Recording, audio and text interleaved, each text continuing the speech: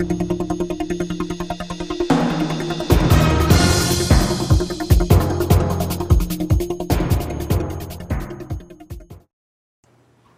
Mark Pender for Econoday with Mark Rogers, Senior Economist for Econoday. Mark, last week's numbers point to weak data with the winter weather having playing an unusually big role. Retail sales, for one, were weaker than expected. That's right. Retail sales unexpectedly fell 0.4%, and it followed a decline in December of 0.1%. And a key point is that downward revision, which could bump the fourth quarter GDP estimate down a bit. And autos clearly pull the total down. Motor vehicles and parts down a monthly 2.1%. It's not hard to understand. Atypically bad weather kept customers away from the showrooms. And atypically bad weather seems to have interrupted industrial production, manufacturing production in particular. That's right. And you do see the weather effect on the total industrial production figure. Utilities were up sharply, and that actually kept the total from declining as much as it would have. But manufacturing dropped a sharp 0.8% after rising 0.3% in December. So the first quarter is not getting off to a good start, and it appears that weather is playing a big role in that.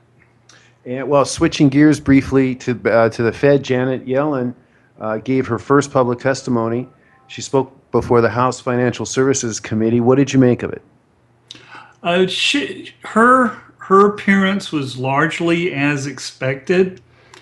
She essentially confirmed continuation of the policies of her predecessor, Ben Bernanke, and that she expects taper to continue in measured steps unless there is exceptional data on the high side or downside. So there's still the question of data dependency, but we've had two FOMC statements referring to measured steps, which makes it sound like there's going to be a steady pace of cutting back on asset purchases.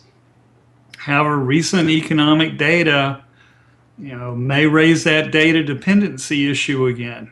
And that you're bringing up today's housing market index report. We're taping Tuesday afternoon after Monday's President's holiday, and the home builders index really came in way below expectations, far below the low end expectations, and apparently weather is a major influence here. Now, this is data for February, suggesting that, and it held down home buyer traffic in February. So we're not really seeing much of any improvement yet this hard winter. That's my understanding, and if I recall correctly, the drop this morning was the largest in the history of the series.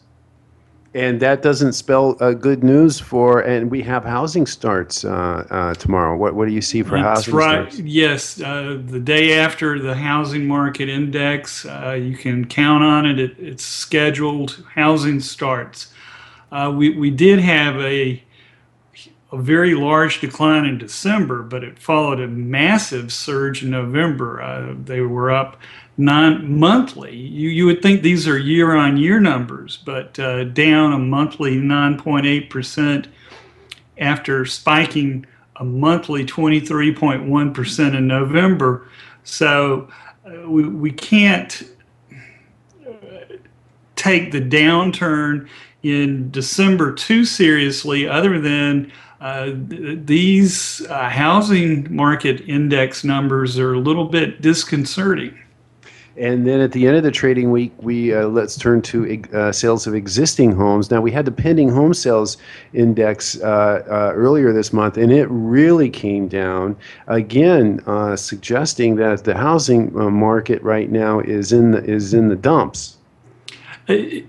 It's really hard to tell this time of year, but right now, the picture that is forming is that housing is clearly in a soft spot.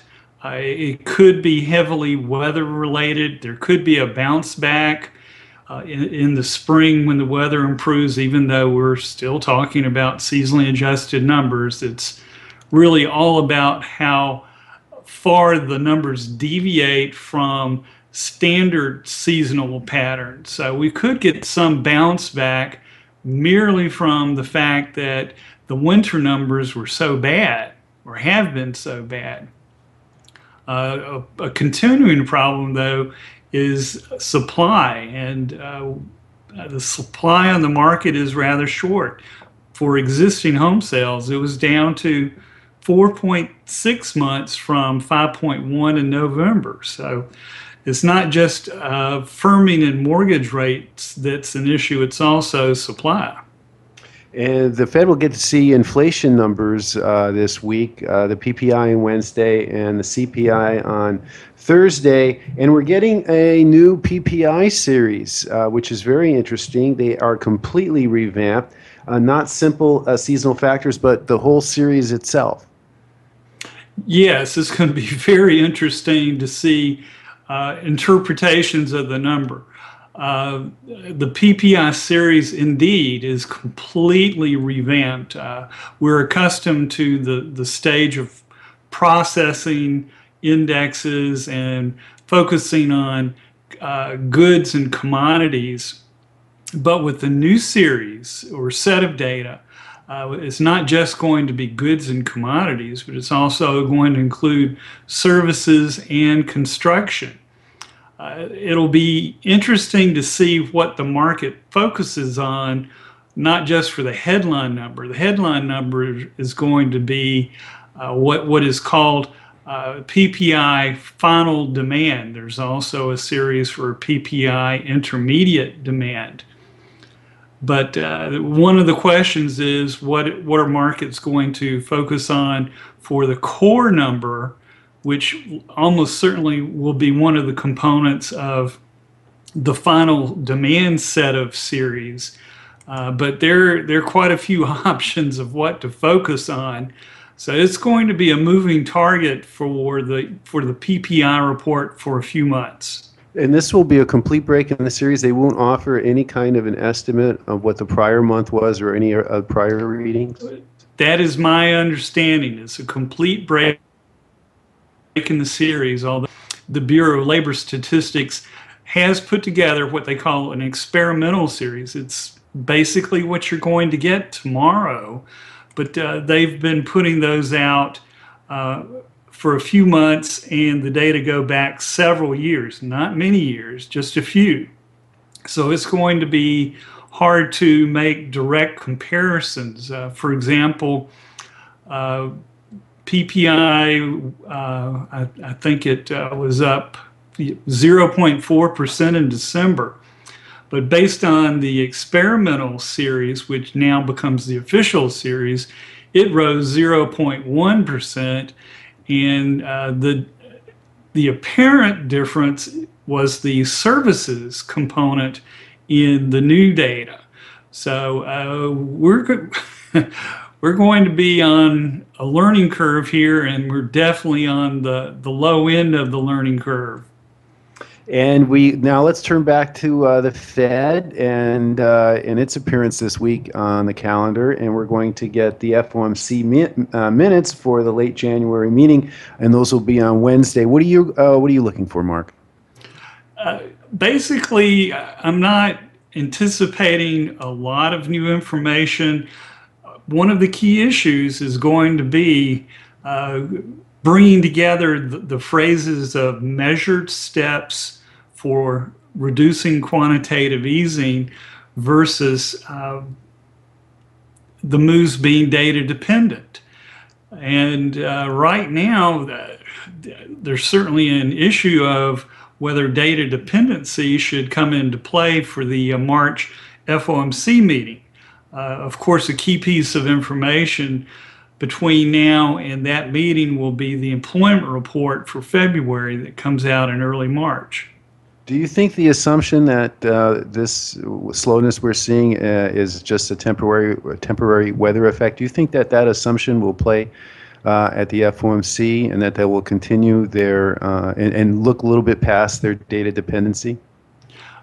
If I were making bets, yes, that's exactly what I think. I think that there's the intention of continuing with the measured steps until there's clear and convincing evidence that the path should be either altered upward or downward.